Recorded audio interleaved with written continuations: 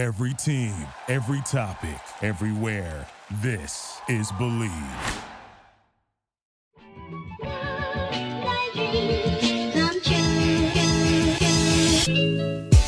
Welcome into another edition of the JMU Sports News Podcast. I am Bennett Conlin. I've got Jack Fitzpatrick here. Two of the best in the business, I'd say.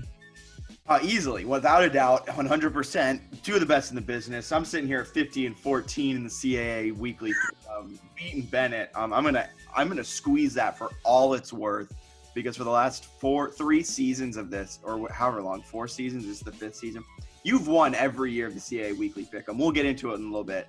But this is the first time I've ever actually had a lead. I think this is the 4th season. We started this, was it my senior year or junior year?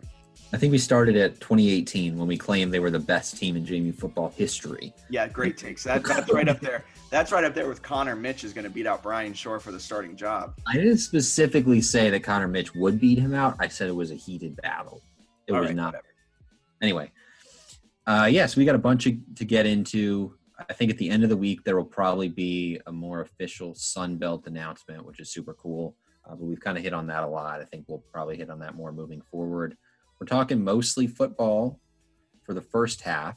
I don't know why I said mostly football. It's not mostly football at all. And I couldn't. Anyway, we've got football for the first half, and then basketball starts next week with the schedule that we do. Normally, what do we normally do? We normally do Tuesday, Wednesday, Thursday, kind of later in the week podcasts. And basketball season starts on Tuesday for the women, Wednesday for the men. So we figured we would do the basketball preview this week instead of rushing one forward. Yeah, it starts on Tuesday. Who plays JMU?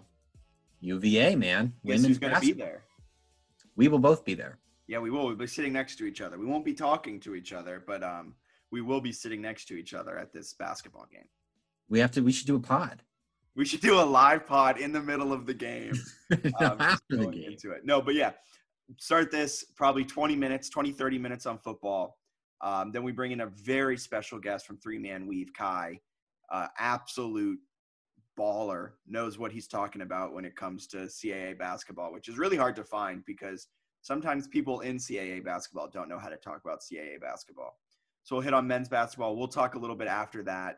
And then we'll go into women's basketball and talk about Kiki Jefferson and company. And it's going to be a lot of fun. So starting with JMU, I think in the outline I wrote JMU versus Richmond. I'm stuck a week late. JMU versus Elon, they crushed them. They crushed them. That's 2 weeks late for Delaware erasure. Wow. Did I put I put win versus Richmond in the outline. Let's talk about the win versus Richmond. It was 19-3 at Richmond. No. So Elon came to Bridgeforth. Last time Elon was in Bridgeforth, Kurt Signetti was at the helm of the Phoenix, and they actually took down JMU. Now Villanova has beaten JMU at Bridgeforth, but before that loss, it was Elon was the last loss at Bridgeforth.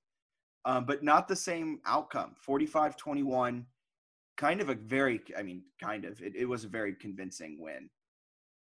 Yeah, kind of competitive in the first 20-ish minutes of the game, and then JMU really pulled away. Antoine Wells was great. Cole Johnson, just in general, was really good. He had National Player of the Week honors, was the CAA Player of the Week. He was 22 for 25 with 307 yards and 6 touchdowns. That'll do. Right? Yeah, so 5 different guys caught touchdowns. He had 2 to Wells. Thornton had 1. Devin Ravenel had his first 2 catches of the season. He's healthy now. At least seems to be healthier than he was early. That was awesome to see. The running game is still kind of a work in progress. We're going to get into that quite a bit, I would think. But for starters, do you want to apologize for saying that you thought JMU's offense couldn't turn it around? No, because I stand by. No, I didn't say they can't turn it around. I said I don't expect them to. That's fair. And they proved me wrong. It's been a 1-week sample, and against an Elon team that's very average. So I'm not fully on board, but I'm on board. I think the addition of Liam coming back playing left tackle, it can't be oversold. His addition, Cole looked comfortable in the pocket. Cole had time. He was hitting receivers down the field. Antoine Wells, I don't think this was talked about enough. I feel like we were the only people necessarily really talking about it. Antoine Wells had a drop problem. I know he was injured. I know things got a little weird there in the middle of the season. He got injured at Weber State. But there was a lot of deep balls where Cole was putting it on him perfectly, and Antoine Wells just could not go to the ground and continue with possession. He had a lot of drops, a lot of not getting contested balls, but he was doing it against Elon, and I think that's a really good step forward. So running game, yeah, still a lot to be desired in the running game. Latrell did have 85 yards on 20 carries, 4.2 average, which is pretty good. Lorenzo Bryant is kind of stepping into that second role, that second guy role. And now with no Percy, no Austin Douglas for the rest of the season, it's going to be the Latrell Palmer, Lorenzo Bryant Jr., and Solomon Vanhorst show. But yeah, the offensive line came together. That was the weak spot. Liam really is an anchor there, and it was fantastic to have him back, and I'm excited to see them grow against some more bad defenses. Yeah, I think the main thing is like Johnson just needs time. Like you give Cole Johnson time, I think he's able to get some guys that are going to break free and get open. We had kind of shockingly too the first Clayton Cheatham touchdown of the year. I thought we would have more of those this year. I know that the receivers have gotten the bulk of the targets, but like he feels like a touchdown machine. We talked about that in the preseason. So to see one catch, 8 yards for a touchdown, it felt right. Yeah, there was a point in his career where I think he started his career with like 3 receptions and they all were for touchdowns. Right. And from there, I think he finished his first 2 seasons having like a 75% touchdown catch rate. Yeah, so to get him back in there with only 1 catch going for a touchdown was like, all right, nature is healing. Yep. We're back. The Dukes are back. It was hilarious though. I don't know if you watched the game live, but watching the first drive, they got to the 1 yard line. And our friend Dom was texting us about this. And he said, I can't wait for Jack to not buy in on this offense because of the very first drive of the game. I just want to talk about how it was a funny drive and how all me included on the JMU Sports News Twitter, I hit the panic button immediately. They got to the 1 yard line. I think they had 4 straight runs thanks to 2 offsides by Elon to give them another chance. And they just couldn't punch it in. And it was just so ugly. At one point, they brought Mike Green and another defensive player in, and they had Latrell try and run it out of the wildcat, and he got stuffed. I hit the panic button so hard at that moment. I was like, this team's – we're washed. I was cracking up because I did not watch the game live. I think this weekend against Campbell's the first time I'm going to be able to actually watch it live. Like, are you going to be at the game, or are you going to watch it? No, I'm just going to be, like, streaming it. But still, I'm very excited. But no, so I was like following along, but was not watching the game live. So I kind of got it in the middle of the first quarter, and it looked like both teams were scoring at a pretty good clip. And then I just saw like in my feed a tweet that was like, here we go again. This is miserable and nothing's going to be fixed. And I was like, what the world does that refer to? So I had to like go back and look through the stats and realize that they slammed it at the 1 a billion times on the first drive and couldn't score. And then I was cracking up because obviously the offense clicked pretty darn well after that. But I can understand your frustration after the red zone woes. To have that be the start of the game was a little bit jarring. But then they end up going 5 for 6 in the red zone for the game. So next 5 possessions in the red zone all resulted in some sort of score. Yeah, and they were looking good in the red zone. We talked about it at length. They needed to scheme guys open. I think I might sound like a broken record on this podcast. I think it was just having Liam back and instead of having a second and a half to throw, Cole was having 2 to 3 seconds to throw. And that also helps your receivers just create separation. You were talking about it through text. You said Antoine Wells, whenever he catches the ball, it was kind of a stupid way you put it to be funny. But you said whenever Antoine Wells catches the ball, there's no one around him. And you then went on to elaborate. But yeah, that's kind of at the core of it, that's true. He creates so much separation. So if the quarterback has enough time in the pocket, Antoine Wells is going to get 3 yards of separation. All you're going to have to do is put it on him. Yeah, the point I was trying to make is he creates a ton of separation. So in those odd instances, like one of his touchdown catches, he kind of had a guy draped all over him, but the ball was placed perfectly. And I think to your point, he caught it away from his body and pulled it in, where maybe in past weeks it would have been a drop. And I think that was one that led to a touchdown. His other one, he was kind of wide open in the end zone. There was one touchdown to Devin Ravenel where nobody was anywhere near him. Cole kind of underthrew him, to be honest with you, but he catches it and stumbles in because it was a wide open, easy touchdown. Clayton Cheatham looked like he had some separation. So, I mean, the guys were doing a good job getting open. The Chris Thornton bomb, he was wide open, but he was hit in stride with a perfect throw. So impressed with Cole, impressed with the receivers getting open. there were a couple plays early in the game by both quarterbacks that had me going, wow. So JMU's second touchdown, Cole Johnson, they're in the red zone. He rolls to his right. There's like a linebacker who comes up the middle, and he's running to his right, and the linebacker's pretty easily going to catch him. He steps back left, jukes the guy, who then like falls over and then fires a bullet to the back of the end zone to Reggie Brown for a touchdown. And I was like, whoa, like learn that from Ben DiNucci or Brian Shore. Like we don't see that from Cole a lot. We see him like sometimes he'll do the zone read and run for 35 when there's nobody near him. Yeah. But there's not a lot of like really crazy pocket mobility. So I was impressed by that play. Yeah. I mean, and then Davis Cheek, and granted, he only finished the game with under 200 yards, and not the best completion percentage and all. Looking at the box score, I did not realize Cole only had 3 incompletions. That's insane. But Davis Cheek was looking good. The secondary was a little shaky at times, but an opportunistic secondary they are. And they did get an interception late that kind of really helped them ice the game and put up some more points. Where do you want to go from here? Cheek's second touchdown pass, I do want to mention quickly. I mentioned I had plays from both quarterbacks. I forgot to say his. He threw like a dart to the back of the end zone. Receiver snags it, and the defensive back didn't even see it go by. Like, Cheek can make some plays, so I was impressed with that. And kind of going off of what you said, the secondary was opportunistic, even though it gave up some yards. And to me, maybe most impressively, the defensive line is just manhandling people. Like, going to the box score after the game is like hilarious. You see 2.5 tackles for loss for Isaac Ukwu and Mike Green. Like, these guys are just killing people, especially when the opposing team has to throw the ball. Yeah, they started a little slow. I think we all had expectations of no one being able to move the ball in the run game. We had too high of expectations for this defensive line. But now at this point in the season, they've matched those expectations. They are in the backfield, hurrying quarterbacks. Yeah, Mike Green, 2.5 tackles for loss, a sack. Wayne Davis, a tackle for loss. Bryce Carter, half a tackle for loss. Sam Kidd, 1.5 tackles for loss. Isaac Ukwu, 2.5. Abi Nkonji had a tackle for loss.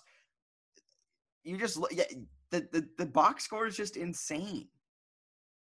There are Worth 3 mentioning real quick. MJ Hampton was ejected out of this game. Yes. Early on due to a targeting call. You can argue the targeting call all you want. You can argue we need to change the targeting rule. That's for another podcast. It'll take up an hour. However, I think that kind of impacted the secondary too. We saw them take a huge next step when MJ Hampton was in, and he was out for the majority of this game. So maybe that's why Davis Cheek had a little bit of success.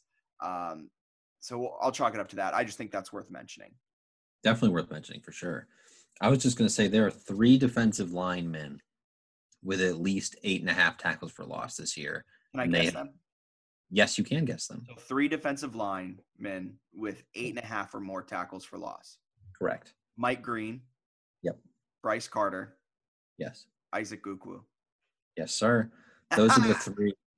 You've got Ukwu and Carter both have 11 and 8 games. Green at the beginning of the year didn't play the first couple. He's got 8.5 tackles for loss in 6 games. He's good at football, man. Is he going to play on Sunday? I think he's got a chance to at least be multiple years on a practice squad kind of guy. He seems like someone who's, when he's out there, he's just different for this level. Yeah, built different.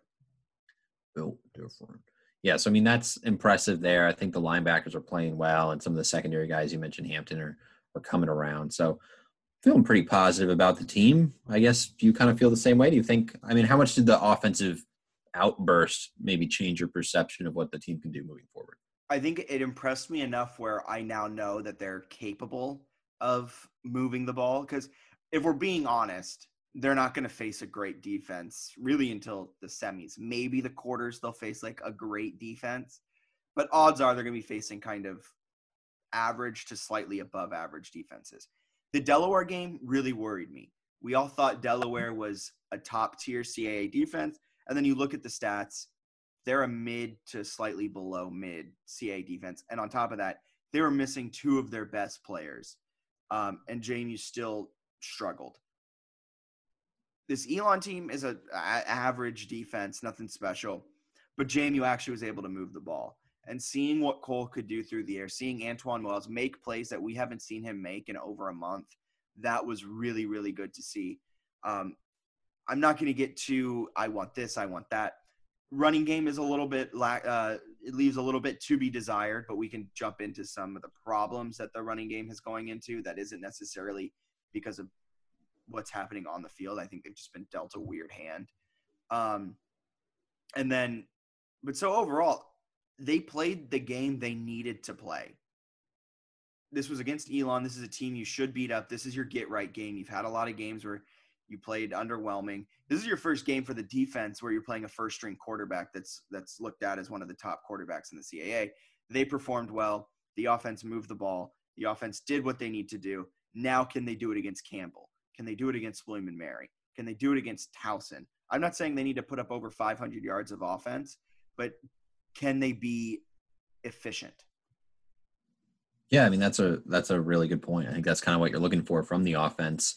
And maybe this is a stupid question, but like the last 3 games, 2 of which the offense kind of struggled, there's been like significant chunks of rain and or wind. Do you think that's fair as part of maybe why things have struggled a little? Like Delaware and Richmond both had like legitimate rainstorms. The end of this one, Cignetti soaked at the end of the game as he does the handshake. Like, does that factor in at all? Yeah, I think it factors in a little bit.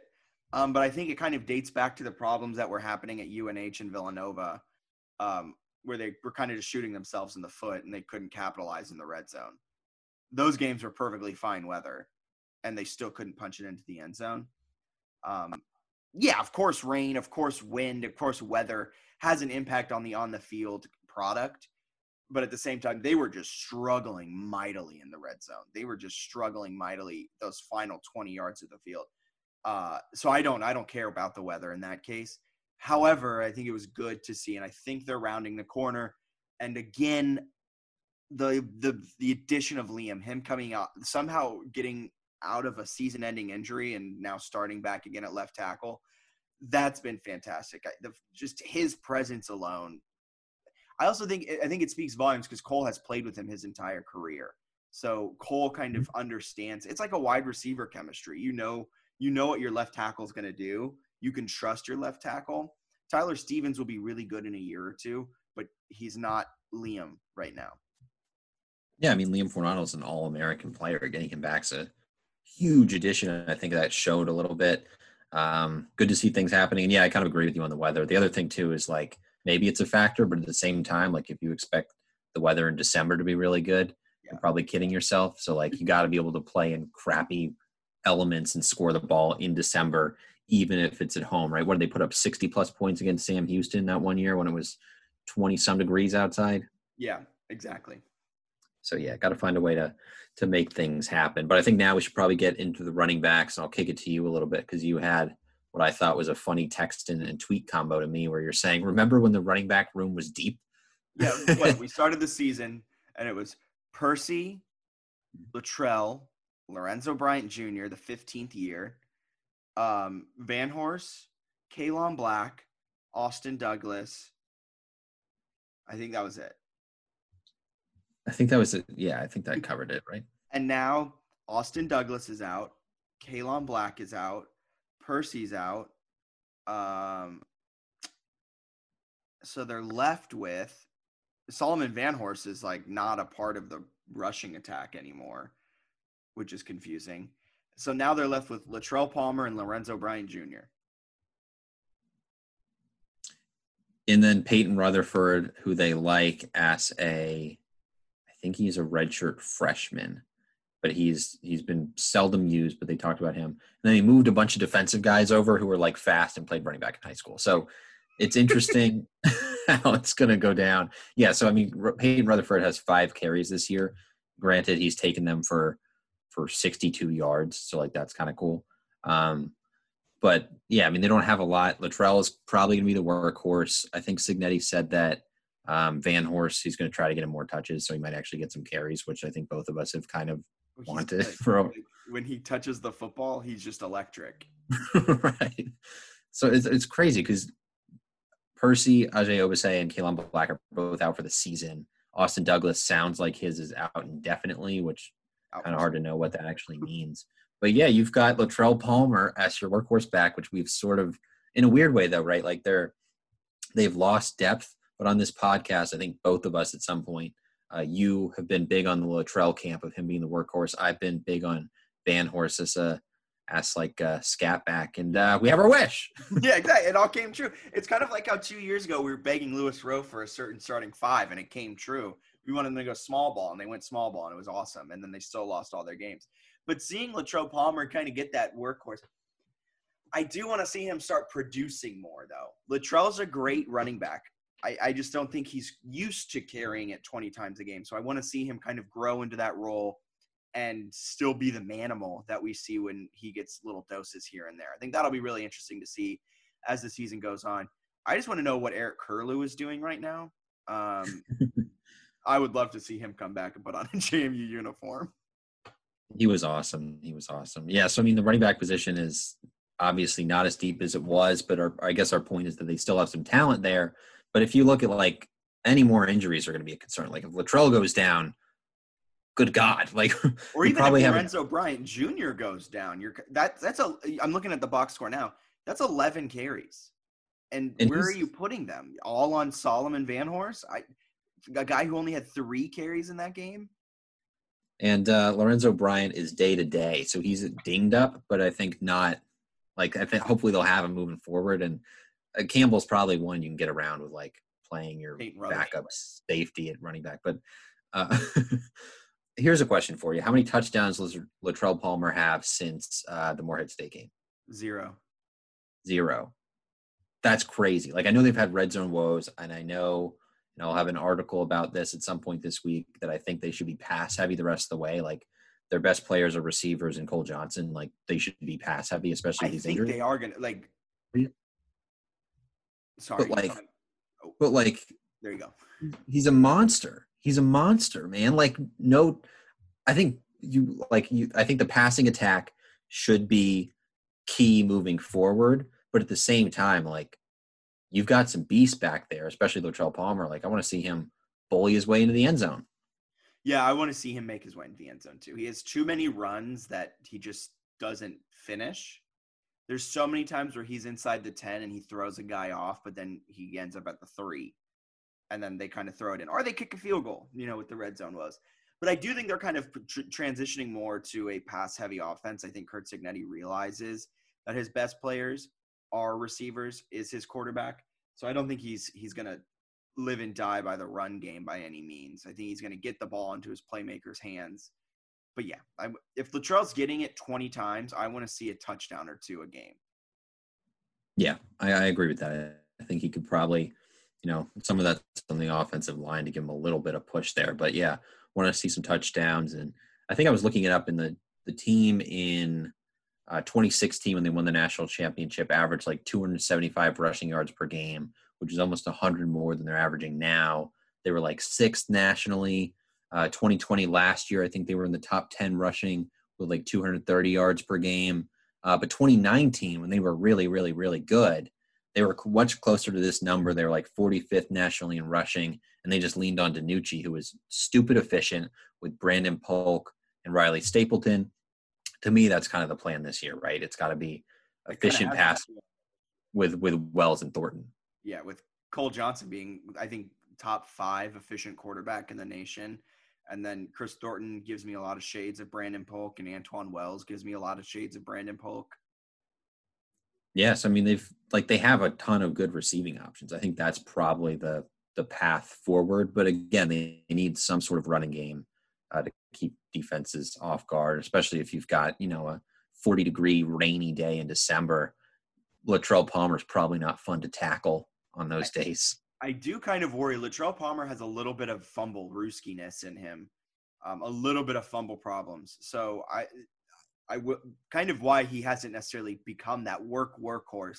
Granted, Percy has been in front of him on the depth chart, so that's also why. But there have been times he kind of has a bad fumble here and there and gets on the bench for the rest of the game.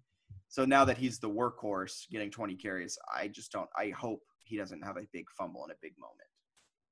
The other thing I'm really interested to see, and we've seen it more this year, but like in years past, especially 2019 when they brought him in and Gage for that weird fourth quarter package. But he would like run over people because he came in the fourth quarter with fresh legs. Yeah. And now like he's probably going to be on carry number 23 in the fourth quarter. Super different there. So really interested to see how they can continue to push or have the run game going for 4 quarters and not just like a good first half. Yeah, going to be very interesting to see. They play Campbell this Saturday, a late homecoming, and also a homecoming game against a non-conference opponent.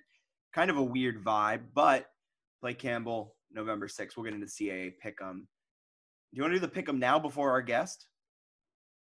Let's do the Pick'em before the guest, and I will say that Campbell is not quite as bad as I thought. I think I should mention that. Well, they did play Monmouth pretty close. That's key. But they apparently they have a bunch of FBS transfers, which Kurt Cignetti's been going full coach speak where he's like, they get off the bus, man. You're intimidated. I think he's hoping his players are watching these press conferences. But they played Elon within a point earlier in the year. They're not a horrible team. Like JMU should win this game absolutely, but like they're a decent enough team. They're not Morehead State is kind of the point. Okay. And speaking of decent teams, Stony Brook travels to Maine, noon kickoff. Who do you got? No, neither of those teams are decent teams. Maine might be. Actually, that's a decent point. Maine's playing better. Maine can make a playoff push, Jack. No, but I'll take remaining games are against Stony Brook, UMass. They're losing to UMass, and then their final game of the season against New Hampshire. They're probably losing that game, and they very well could lose against this Stony Brook team. They could lose out and be 4-7, just as easily as they can win out and be 7-4. Don't get me started on playoffs and CAA teams. The CAA is going to be a 2-bid league. I think there'll be 3 with William and Mary. We can agree to disagree on that. Okay, who do you got? I'm going to take Maine in that game. You're taking Maine. I'm taking Maine as well. That leads us into William and Mary and Delaware. It's a great question, Jack. This is a big-time game. You got a William and Mary team that just kind of blew the doors off Villanova, which, like, it was 31-3 at one point, and I was texting a friend of mine who works for Villanova Athletics, and I texted her. I was like, what happened? And she kind of gave me the lowdown. Their run game is dangerous. I mean, we kind of talked about that with Hollis Mathis. He's kind of an unsung QB in the CAA. He's a really good dual threat. So their run game was working against Villanova. She said they ran better than Penn State did against the Villanova defense. So can Delaware's defense, which is a below average defense, slow down the William & Mary rush attack? And William & Mary, is this a trap game? They just came off the biggest win of the season. Is this a trap game? Bro, I think it's a huge trap game. I think this is a massive trap game. Delaware has shown me absolutely nothing to make me think they're going to win this game. They just beat Dixie. I hope you're picking Delaware. Hope you're picking Delaware. They just beat Dixie State by 7. They essentially can't score, but they're kind of grinders. So I think William & Mary is going to be riding the high. They'll win over Villanova. They have another road game against the Delaware team that's well coached with some scrappy guys. I'm taking Delaware in a big upset. Really? Yes, sir. I'm taking William & Mary because William & Mary is going to destroy that Delaware defense. New Hampshire at Albany. Please tell me you're taking Albany. Please tell me you're taking the Great Danes. Albany has a sweet spot, a soft spot, whatever you want to say, in my heart. They have a spot in my heart, essentially. The Detroit Lions are 0-8. The Albany Great Danes are 0-8. Neither of these teams deserve to be 0-8. Albany is scrapped as hard as they can sometimes. The Detroit Lions have scrapped as hard as they can sometimes. Yeah, maybe there's a blowout in there or 2 or 3. But other than those, man, these teams live for the opportunity to go out and play football instead in front of dwindling crowds, right? No one's going to be at this game. People are not going to Ford Field anymore because the Lions suck. I love these guys. I think they're going to get it done. The Undercuffler, I don't know. I just feel like November is kind of his month. I'm going to take Albany. Okay, I'm going UNH. Albany is not a good team, and I'm going to fade Albany for the rest of the season. Next up, we got Towson at Richmond. Joe Mancuso is back. I'm taking Richmond. Joe Mancuso's back. Towson, are they a good team? They're fine. They beat Albany. They got blown out by William and Mary. This is a tough one. You said you're going Richmond? Oh, yeah.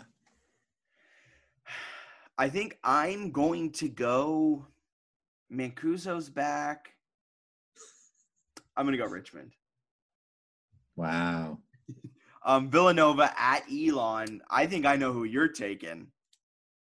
This was another one. I was really tempted to take Elon here. Really tempted. Because they played some decent football. Villanova, since beating JMU, and this is what JMU fans used to do, and I feel like they do less of in the past, a team would like beat JMU and then struggle the next couple of weeks, and they're just so bruised up from playing the Dukes. Like, the Dukes are just so physical and tough to play against. My favorite part about this is that you use like a California dude's accent for the Valley of Virginia. But they had the dumbest take when it's like, oh, yeah, you're still feeling that loss to North Dakota. You're still feeling that game to North Dakota State or JMU 6 weeks later. It's like, no, they're like 20-year-old kids who have like personal trainers tending to them all the time. And you're telling me they're still feeling it from playing like a 63 Scout. God, just a joke. Anyway, so I forget what this game was. We got Villanova that has played. So they played Albany and only won by 7. Then they got kind of blown out, I think, at home. Not that it matters. They have like a track around their stadium. The concession stands are at the same level of like the field, which is kind of a sign that you have a tiny little stadium. But anyway, so playing at Villanova is not challenging. But to lose that game, I think, was a struggle. Although I think it's probably going to give them a little mental boost of like, oh, maybe we're not as good as we thought we were. We got to really lock in and beat Elon. I'll take Villanova. Yeah, it's Villanova easily. I still think it's a sneaky one where it's like if Villanova loses. Campbell at JMU. We're moving on. You talked way too long about an easy game. Campbell at JMU. JMU 56-10. Okay, 56-10. All right. I'm going to go JMU 42-3. Okay. I love how we take the score prediction, and at the end of the day, we do nothing with that. We just like to hear ourselves talk. Rhode Island at UMass. Can the Rams finally get in the win column again against FBS UMass? I can already see the Nesson intro sounding exactly like that. And they clip to like a completely empty stadium.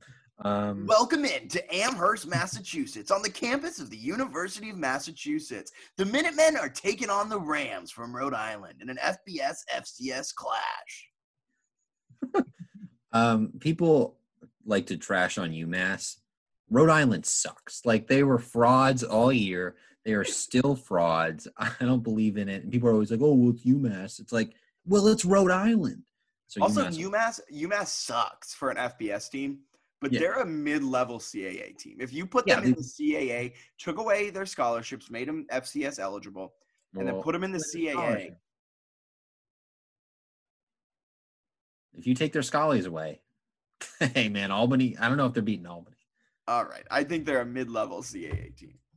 Yeah, they would beat a lot of CAA teams. As of right now, they're a mid-level CAA team. And Rhode Island is also a slightly mid-level CAA team. So you're taking UMass? Yeah, I think we're both taking UMass, it sounds like. Yeah. All right, so that's it for this week's edition of the CAA Weekly Pick'em. Do you want to throw it over to our guest? Yes. We had Kai McEwen on from 3-Man Weave. We'll get into it with him a little bit about what 3-Man Weave is. We talk about JMU men's basketball. He did a great CAA preview, a bunch of different stuff, and then I asked him just random questions about his job because I got interested in him. But I think it's a good interview. I think you'll enjoy it. So we'll see you on the other side.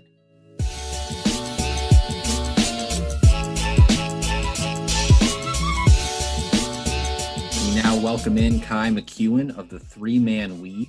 Kai, thanks so much for joining us for a little JMU men's basketball preview. Yeah, guys, thanks for having me.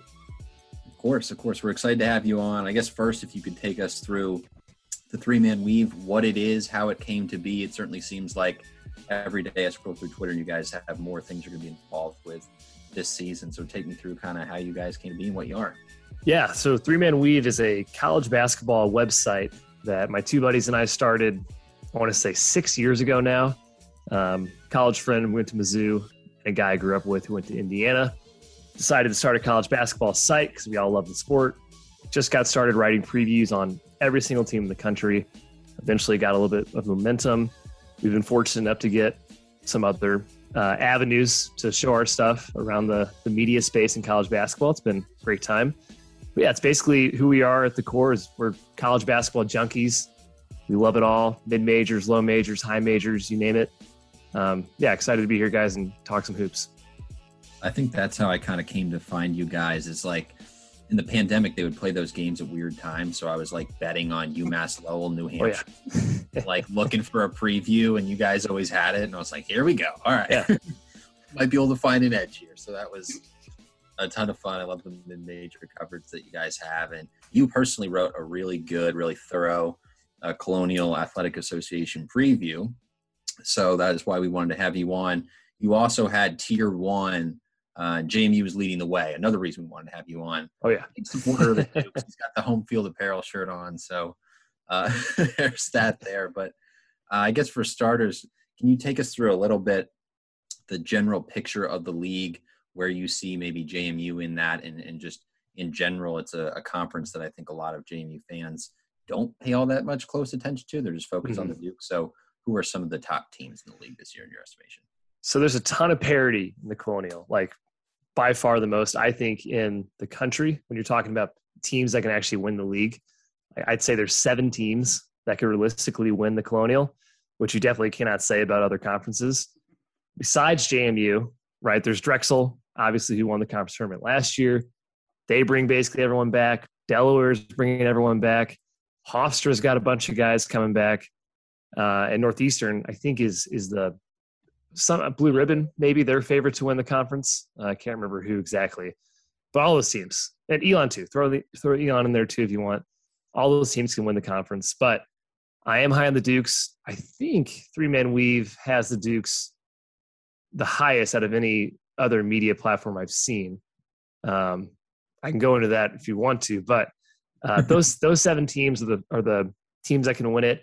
I'd probably put JMU, Northeastern, Hofstra, Delaware, maybe a cut above everyone else. And then you can kind of jumble however you want the rest of the conference. Yeah, that sounds about right. It's a league that's kind of really hard to figure out. I think last year JMU was picked maybe 9th or something like that, ends up winning the regular season title. Matt Lewis obviously carried the way quite a bit for JMU. Had a really nice G League showing the other night. He is gone. Yeah. He can't play in the G League and also play at JMU, unfortunately. But who are some of the guys you think can kind of take that place? They added a bunch of transfers that JMU fans probably don't know anything about.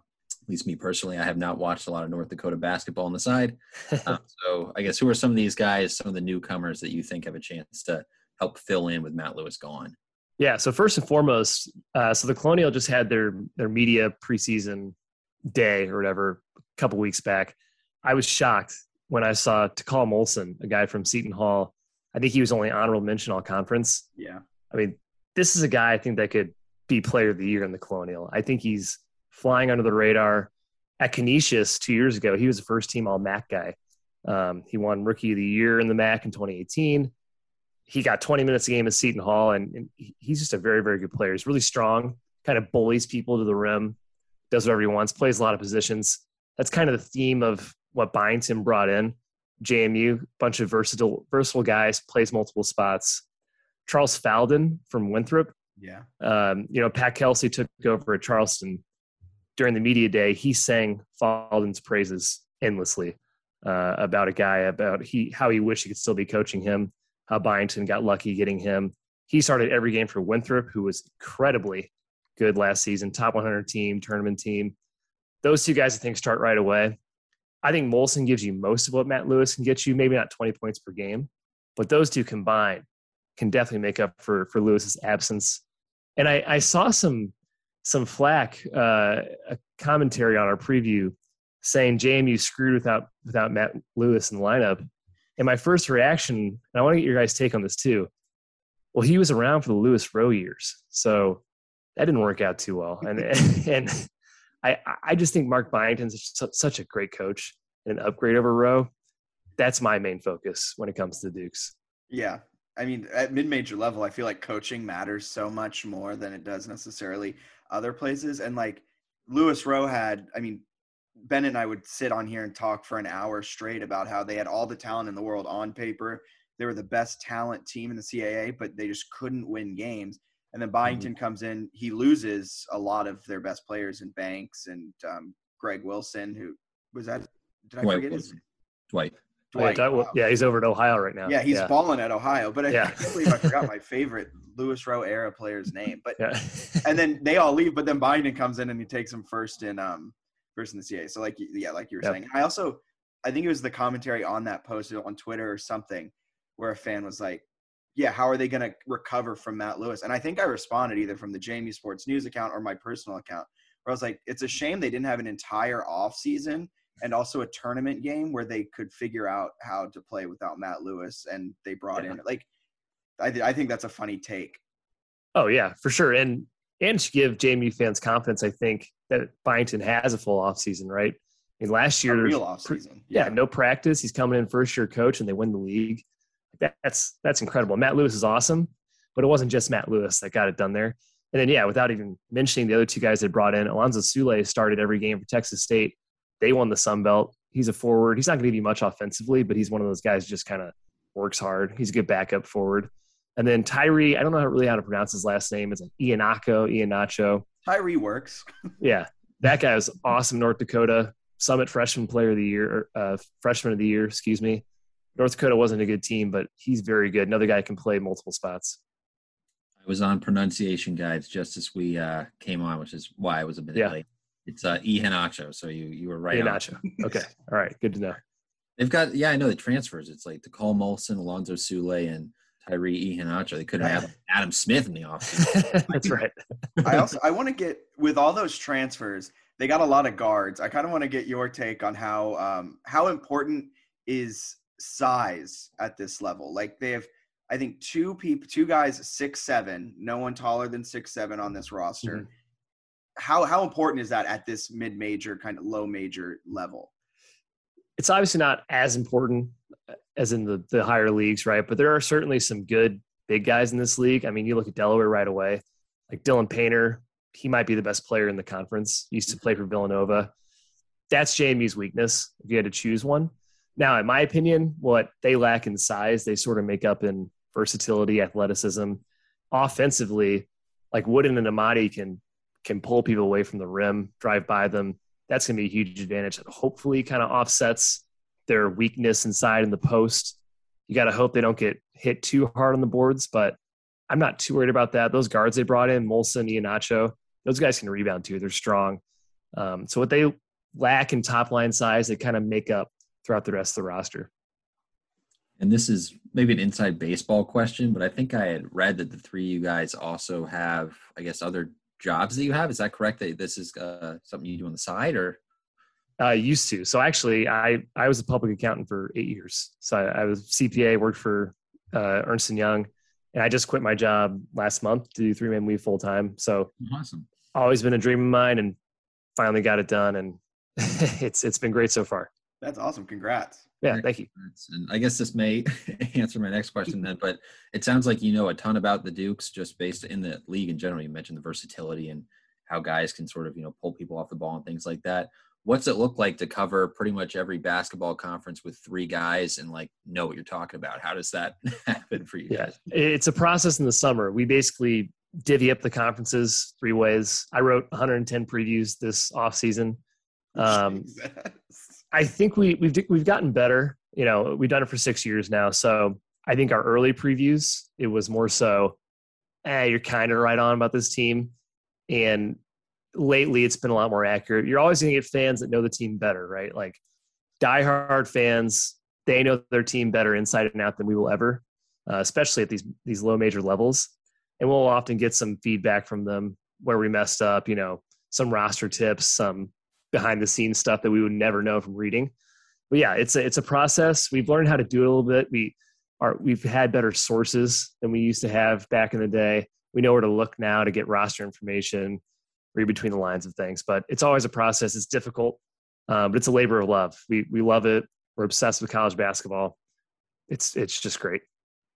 And how does that work in season? I guess for JMU fans too, are you like the CAA guy, or is it kind of just depend on how the conferences go? No, not really. Yeah, we don't really divvy conferences that way. We are sports bettors during the season, so we're tracking the games religiously. We have a daily show we do, so we're watching as many games as we can. Obviously, can't watch all of them, but we're looking at box scores. We're reading about the games, doing our due diligence, and hopefully doing a good job of keeping up with the team and adjusting them where they need to be. Awesome. Well, we may pull on you again at some point to yeah, definitely have you on and talk more. But this is awesome for me, at least. Jack, you got anything else you wanted to ask? No, I mean, it's been fantastic. You put my mind at ease because this whole offseason I've been very worried that they've been just getting 50 million transfer guards and no size, but you did ease my mind a little bit. If you want to plug anything, follows, ats, anything like that, please, the stage is all of yours. Yeah, sure. Like I said, we have previews on all 358 teams up on our website, 3-man-weave.com. It's not the best URL, but that's what we decided on 6 years ago. That's 3 spelled out, THREE. And our Twitter handle is 3MW_CBB. Awesome. Yes, thanks so much for coming on. I know you've got some really exciting stuff with some big-time college basketball minds on Twitter and those live shows you mentioned coming out too. So I'm sure we'll be watching those this year and plugging those. So thanks so much for coming on and chatting JMU with us. Yeah, definitely. Thanks, guys. Appreciate it.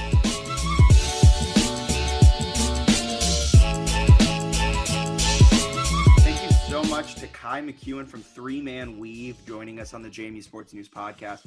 He knows what he's talking about when it comes to CAA basketball. He also knows what he's talking about when it comes to 110 other teams that he wrote the previews on. Yeah, they do some really in-depth previews of every conference. They do a great job. And they're like really legit, not to I guess prop up our guest too much, but he's awesome. They do a great job. They do stuff with Action Network, Field of 68, which has Jeff Goodman and Rob, I think it's Douster. Hopefully I'm not pronouncing it wrong. I probably am.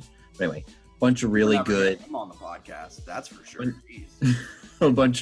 They're both like big time national college basketball people. And they're having the 3-Man Weave guys are getting a bunch of their own shows within their network that they created. So they're on that. They're on Action Network. They have their own site. As Kai had mentioned, he just left his full-time job to do this full-time. They built a really cool operation in 5 years there. So great to have him on. They're great to follow if you like college basketball, or if you want to get more knowledgeable about college basketball in general. That's something that I've wanted the last couple of years covering UVA. I wanted to just know more about the general landscape. And those guys are great follows to get a feel for what's going on with all that. Yeah, or if you're a degenerate gambler gambling on a MAC, not MAC, but MAAC game on a Wednesday night, they have the information you need. Yeah, they do a phenomenal job with the betting analysis and team analysis too. So great reads there. And before we move over to women's basketball, I have a couple things I want to hit on with men's. Me and you, I want to get a couple season expectations, a couple, preseason picks and things like that. I also want to mention, it's interesting to me. I won't say surprising, but I'll say interesting. JMU only has one guy named to the CAA preseason team. That's Morse, Vado Morse. I almost forgot how to pronounce his name. He's second team All-CAA. Takal Molson, he's an honorable mention. Not going to include him. Interesting though, that to me at least, that Justin Amati isn't even an honorable mention. Is that my JMU homerism coming into play, or did he not have a full season last year where he was good enough to be a preseason player? Maybe he was on the CAL rookie team. He averaged 9 points and 5 rebounds a game, had some steals and blocks. So probably a guy who certainly could have gotten on that list. And I think the other thing too to note is some of JMU's best players, in my opinion, are transfers. Some of these guys they added. I think when you get this media and SID vote, a lot of it is just rewarding returning players. Yeah, 100%. We've seen how the sausage is made behind the scenes. It really is. The awards aren't necessarily who has the best stats from last season. It's who's our 3 best guys that we can put in. Not necessarily our best guys, but who's nice to us. Yep. So it's that's a thing. In college football, the AP poll vote is a joke. asked someone who had an AP poll vote. Like a lot of these people are beat reporters who spend like their entire Saturday covering one team, and then they're supposed to rank 24 teams they haven't watched a second of. So it doesn't make any sense. Excuse me. Getting so heated here that I'm losing my voice, Jack. No, but I mean, like the AP poll, the all conference teams, kind of ridiculous. So I don't think it says a lot about JMU going into the year. I'm really excited about this team, especially after talking to Kai.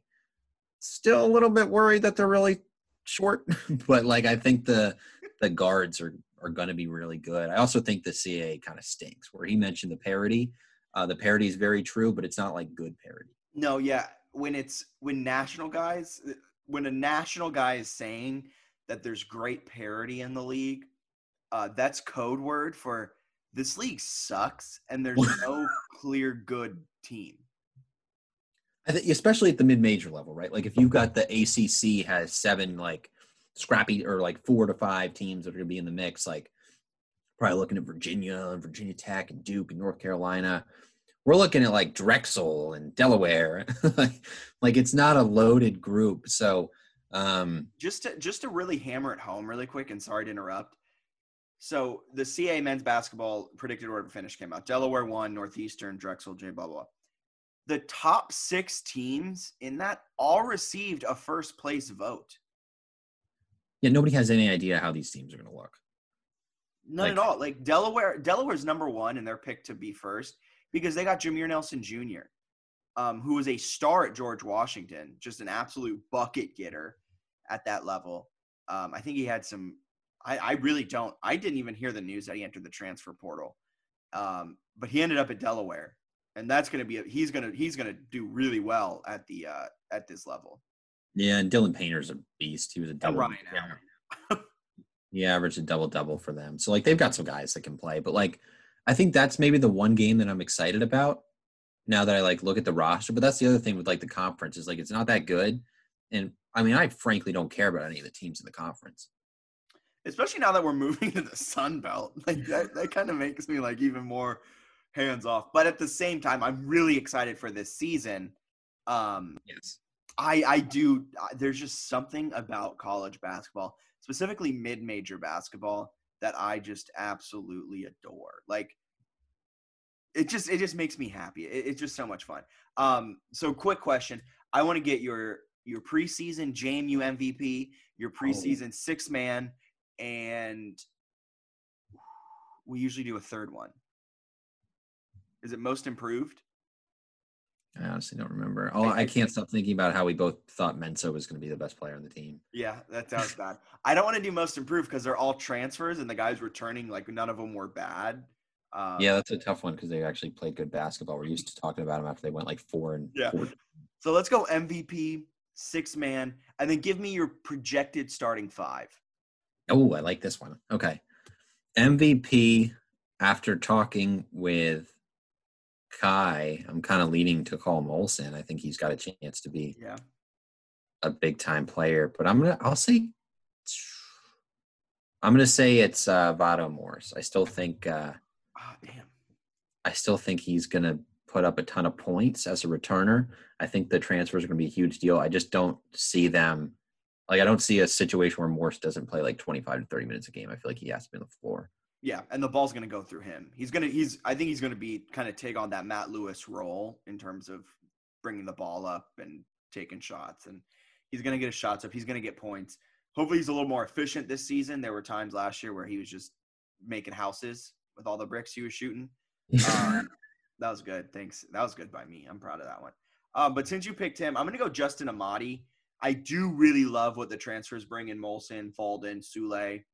But the electricity that Justin Amati brings, if he can just find a little bit of a mid-range jumper and average 15 points and 7 rebounds, he's going to be – Whoa, what did you just give this guy? Did you say 15 and 7? Yep. If he could just give you 50, yep, if he gives you that's lowballing, man. 50 and 7. This guy is first team All CAA. Well, he averaged last season. Sule? No, I'm talking Amati. Oh, okay. I thought you said Sule. No. I did bring his name up, but no. Amadi is the MVP. I'm not picking another big man transfer to be the player of the year. 15 No. and 7 still a lot, but yeah, he what did he have 9 and 5 last year, so 15 and 7. Yeah, okay. Justin Amadi. Okay, 6th man of the year. 6th man of the year. I'm a sucker for Jalen Hodge. I just love his jump shot. So I'll say His grittiness. his grittiness. He just like when he comes in, he was randomly just like a freak of nature bucket. Like he would just get like 15 points in like 5 minutes. At least That was like a fun game that he did that in. Yeah, so he can fill it up. I think he's someone who came on late when Lewis wasn't getting a ton of run. So I think he has an opportunity to do it. The only reason he might not be is because they have, as we've mentioned, a lineup filled with guards who are all really good. Yeah, I'm gonna go 6 man. Tyree Iheanacho. What is it? One more time. It's Iheanacho. Iheanacho. Oh, so it's pronounced how it's spelled. Iheanacho. Yeah. Oh yeah, I'm gonna go him. I do love Jalen Hodge. I also love Strickland and I love Edwards. I think they're both really good defenders. But I want to. What was that? Sorry, I was just gonna say like this roster's stacked. Yeah, this is a good. Assuming the transfers are half of what we expect, but I want to give a little love to a transfer. I don't have Tyree Iheanacho in my starting projected 5, so I want to give him a little love here. He was a stud, Summit League Rookie of the Year from North Dakota, absolute stud. Transferred here, he's going to be a bucket getter, kind of a bigger guy, a little physical. Kai talked about it. Him and Takal both 6'4", both a little bit more physical down low. They can kind of hold up for themselves. So I really like Tyree. And now your projected starting 5. I'm not saying who's going to get the most minutes. Who is going to be trotted out to start a game? I could be wrong, and I haven't read much in terms of like if Shane Metlin has actually revealed information on this. So this is just my guess. So I'll say Vado Morse is my starting point guard. Yep. I will have Takal Molson and Charles Falden. I'll have probably Falden at the 2 and Molson at the 3. And then I'm going to go with Wooden and Amadi. Wooden at the 4, Amadi at the 5. So that gives me a little bit of size. Molson's a bigger 3. And then I have an unbelievable bench of Strickland, Iheanacho, Hodge, Edwards, some of these other guys. Sule coming off the bench if I need him too. I think they go darn near 10, 12 deep, man. Like I'm excited about them. So starting 5 is hard because it's like you could run out any of those guys and I would believe you. Yeah. I'm going starting 5. Not who's getting the most minutes. Again, I want to stress this because one of the people I put in there, I don't think he's going to get a ton of minutes. This is just how you think roll out to start games. But I think this is how they're going to start games. Morse at the 1, Falden at the 2, Molson at the 3, Amadi at the 4, and then Sule at the 5. I could see that too. Mainly just because I think they'd want to start a game big, and then first substitution, you're bringing out Sule, Amadi moves to the 5, and you're bringing in Iheanacho, you're bringing in Hodge, Strickland, Edwards. Another transfer. Is there another transfer that I'm forgetting? Wooden. Oh, I forgot about Wooden completely. Wooden's probably the first guy off the bench. Amadi goes to the 5. Wooden comes in at the 4. I just think you want the size to start a game. He's 6'7", 215. Amadi is, as I'm scrolling up, 6'7", 220. So I think you kind of want a little bit of size, but Wooden, 6'8", 225. Did he grow? So I think he was 6'7", 6'8" last year. But I think Sule is like, even if he's not technically like listed as heavier, he plays wider and more like a big so man. Wooden plays more like a stretch 3-4, and Sule plays more like the 5. So when you say that Sule brings like more size, even if the roster says he doesn't, he does because he plays differently. Yeah. Wooden plays more like a forward, and yes. Sule plays more like a center. If you have Amadi and Sule in the game at the same time, you actually have like not a ton of height necessarily, but you have like a sneaky good post presence. So I do agree that 5 could be valuable. Yeah, I think that's the perfect way to put it. They have a great post presence with Sule because Wooden isn't playing necessarily in the post only. And Amadi can kind of stretch you out, bring you out from under the basket, but Sule is kind of more of an under the basket type of guy. with all that being said, that was a great talk on men's basketball. One more. Oh, Freshman Andrew McConnell is a 3-point bucket. So, okay, I mean, I don't know. I was reading his name on the roster, and I was like, his name sounds familiar. Has there been a lot of talk about him this offseason? I don't know how much they'll need it if they have like Falden, Morse, Hodge, like a bunch of guys who can already shoot it. Wooden can shoot it too. Even Amadi last year shot a little bit. But like if they do need a guy to come in at guard and bang some threes, I think he can. He was a top 15 senior in Georgia, Region 8 Player of the Year. He's considered one of the best shooters from the Georgia region. One of my favorite bullet points ever because how can you argue that in the bio? He's pretty freaking good. Like I'll take your word for it. But no, apparently he is a big time shooter from stuff I read over the offseason at some point. So that's going to be exciting. You know what else is going to be exciting? Not only because we're going to be at the opening tip of this game. I'm so excited for this game. First time at the Atlantic Bank Center. Not only that, we're then also going to the JMU UVA men's basketball game a month later. So it's going to be a lot of fun. But this women's basketball team, they returned practically everyone. Rain Tucker did transfer out, went to CAA Foe Towson. But you bring back Peyton McDaniel. You bring back Madison Green and Brianna Tinsley.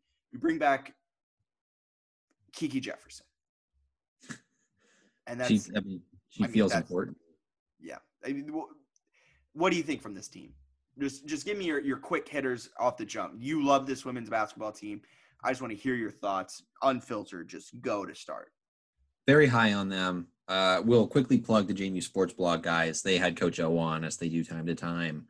I guess a couple weeks ago now. I would consider listening to that if you want like a really deep women's basketball preview because they go with him for 30 plus minutes. I thought it was really good.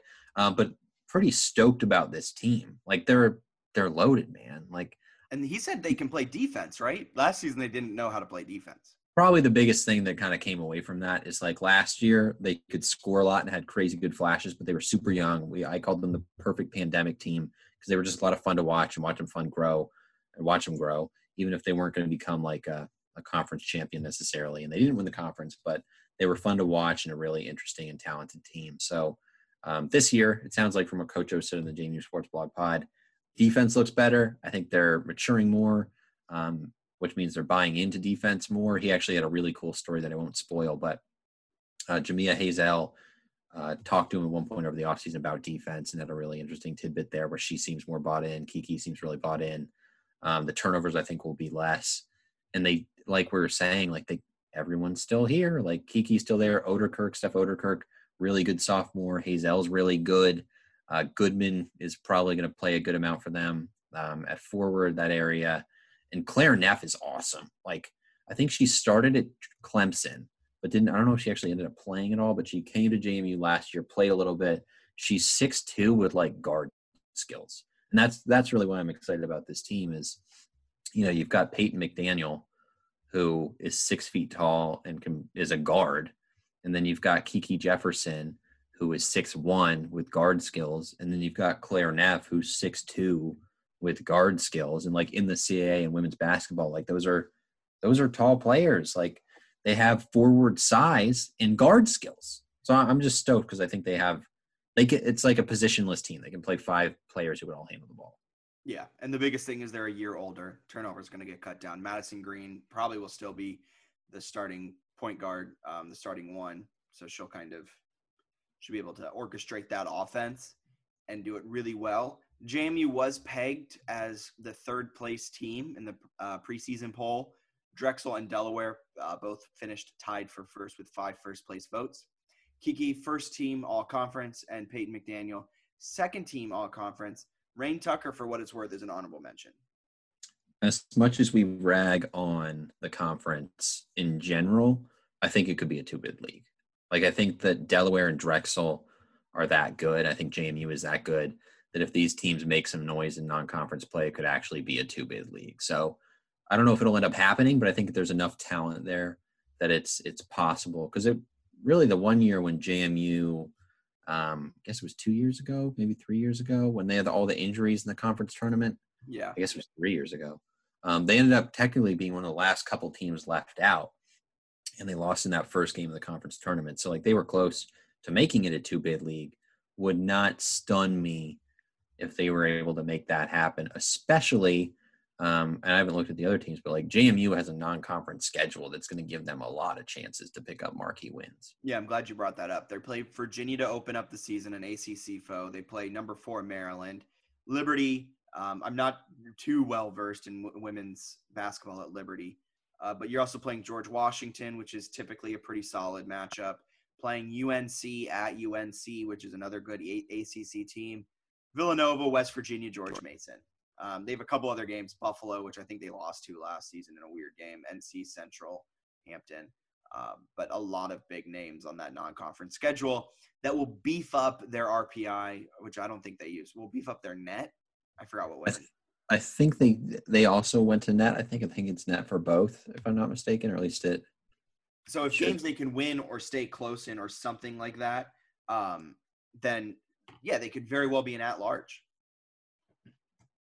Yeah, I mean, I'm pretty excited about watching this team and kind of seeing what they can do. Let me see if they looking at some sort of thingy here.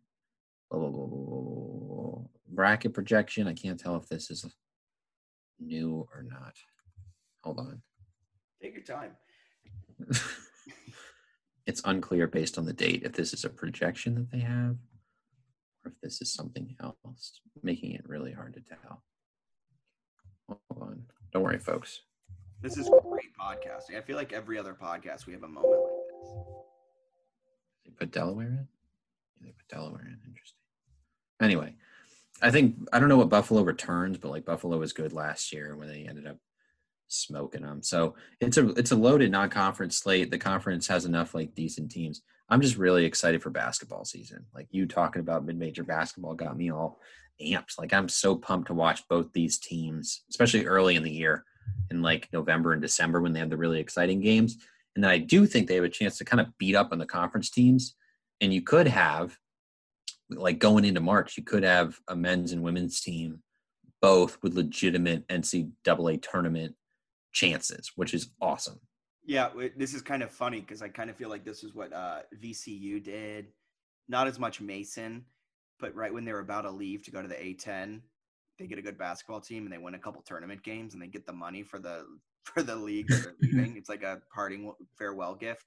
Kind of feels that way. JMU, granted, it's a long, long season, and NCAA tournament win is hard. But maybe they're capable. We'll see. Also, and you alluded to this, so excited to watch this building with people in it. Yes. Like it sucks with good teams. Yes. Like we saw it just from an engagement standpoint on social media.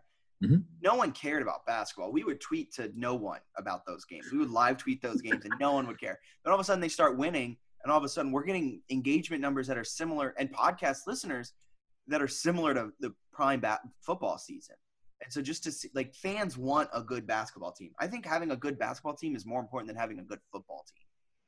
And like some of the men's team, Old Dominion, George Mason, and UVA, they play all three of those teams at home. You've got UVA, Maryland, you mentioned this, Villanova, West Virginia for the women. Like, that's an unbelievable non-conference slate of home games. They're hosting the number 4 preseason team. That's insane. And the last time a ranked Maryland team came to Harrisonburg and played the women's team, they should have won. They're up like 15 in the game. They ended up blowing it. I'm not saying they're going to beat Maryland this year, but I do think opening night we're going to that game against Virginia. I think JMU's a better team. I think they're going to win that game. Yeah, you're pretty low on UVA. I was with you at Media Day. You were pretty low on the UVA women's team. Yeah, I think they should say that now, but no, I think they have a chance to maybe be better, but like they have a bunch of transfers and they haven't really found anything consistent under Tina Thompson. JMU beat them last year, and then you bring in the first game of the season. Coach O had mentioned on the JMU Sports Blog, guys, he talked about like 5,000 people in that building. Man, I'm so excited for that game. That's going to be so much fun. Anything else you want to add? Well, if you want, we should hit it real quick. Maybe not necessarily a 6-man or 6-woman of the year. Give me your MVP. Give me what you're expecting smart season-wise out of the women's basketball team. Great questions. MVP, I think I'd be an idiot if I went with anyone other than Kiki Jefferson. I think she has a chance to be – Delaware's got a couple of ballers, but she's got a chance to be one of the best, if not the best player in the entire conference. She's just really good. So you got that. Most improved is an interesting one with this team. I kind of think you're going to see Peyton McDaniel and Hazel, those two. I think both of them are going to play well like they did last year, but I think they're going to limit the turnovers more. So I think those two, and play a little bit better defense. So I think those two deserve to be in the mix. And then sixth man is an interesting question. I guess it kind of depends what they do rotationally. My guess is they don't start Tinsley, the Virginia transfer. She's got a chance. If Madison Green doesn't start, I think she makes a lot of sense. That one's a little bit tougher for me to guess on. I think that'll be interesting to kind of see how that develops. Yeah, their starting lineup, I think, is a little bit more hazy. Granted, the men's one is also pretty hazy, but you can kind of figure things out a little bit easier.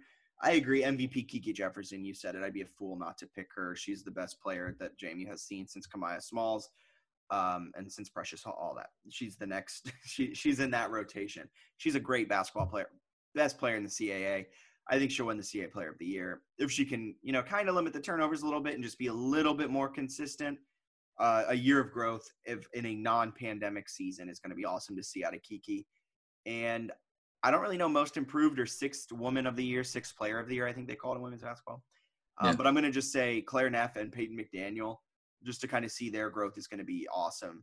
If they can kind of figure things out a bit, if they can figure out the defensive end, I think this might be one of the best offensive teams we've seen out of JMU in a long time. And if they can just be average at defense, that's fine. One more thing for me, just a complaint. I love before the season, during the season, looking at like KenPom, the advanced analytics, you get bracketology, you get 3-man weave and their really detailed stuff. The like national women's basketball coverage in terms of analytics and all this other stuff is horrible. It's not there. It's not just horrible. It's non-existent. It's like FCS football. There's nothing there. It's terrible. And even like it also irks me like going into softball. Both of those feel like an easy thing. And like if we didn't have this on the side, maybe it's something we should do. But like there's so much room for someone to create like a women's basketball site. And if people know of more of them, please let me know. But like a women's basketball site that covers the nation more thoroughly, or an analytics page. And like softball coverage sucks. It's a joke. So I was just ranting, like women's sports at JMU are huge and they're a ton of fun to follow. But then you try to find like, okay, where does this really good JMU women's basketball team fall nationally with analytics? And all you get is the net. Well, yeah, and it's like, what was it 2 years ago, the pandemic shortened season, everyone was like, JMU could have been a Sweet 16 team. And it's like, I wish I knew that all season that they were that good. Right. Like, I thought they were a good CAA team that would maybe win an NCAA game, like maybe. And then at the end of the season, they're like, they were a dark horse to really make a run. And I'm like, why was no one talking about that? Why didn't I know? I feel like I know JMU women's basketball pretty well, and here I was not knowing anything about that because no one's writing about it. It's incredibly infuriating. Well, there are people writing about it, I should say. There are people writing about it. There's no national coverage. There's no like ESPN's not doing anything on it. ESPN was too – never mind. I won't trash ESPN. Yeah, it sucks. Well, anything else you want to add? No, I just wanted to rant about how the national coverage thing, like the net rankings are so bad even for men. Like the 1 year Minnesota like couldn't fall below 35. They lose like 8 games in a row, and the net was like, "Ooh, Minnesota, you're number 21 now," and everyone was like, "Oh, the net is dumb," which and can look at KenPom or where are all the other rankings? I forget all the names now. There's another basketball guy who's like a genius, Bartovich or whatever. Anyway, I don't know how to pronounce it, but he's got a good one. There are a bunch of just really good analytical pages. The women, they've got only the net, which is just trash. So super annoying. I wish there was more of that. But super stoked for basketball season. I think I'm going – we're going to the UVA men's and women's games, and then I'm going with Brian Reese, our pal, to the Old Dominion men's game on the 13th. So yeah, I could not be more excited. November 6th, December 7th, and then I don't know when the ODU game is. But November 9th? No, that's not right. Wait, hold on. Yeah, November 9th is the Tuesday. Make sure you better be there. Well, for Bennett Con, November 9th is the UVA game? Yeah, the women's one. Okay. For Bennett Conlon, my name's Jack Fitzpatrick. We just figured out what date the JMU UVA women's basketball game is. You guys have a wonderful rest of your day. See ya.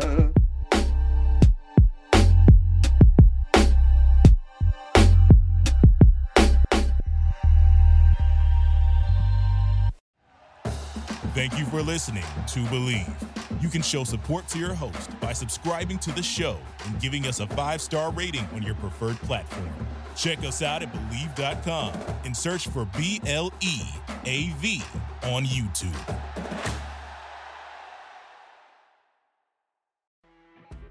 You know when you're listening to a true crime story that has an unbelievable plot twist that makes you stop in your tracks? That's what our podcast, People Are the Worst, brings you with each episode. I'm Rachel. And I'm Rebecca. We're identical twins who love true crime cases that make you say, didn't see that coming, and we hate the people responsible for them. Listen to People Are the Worst now on Apple, Spotify, or wherever you get your podcasts.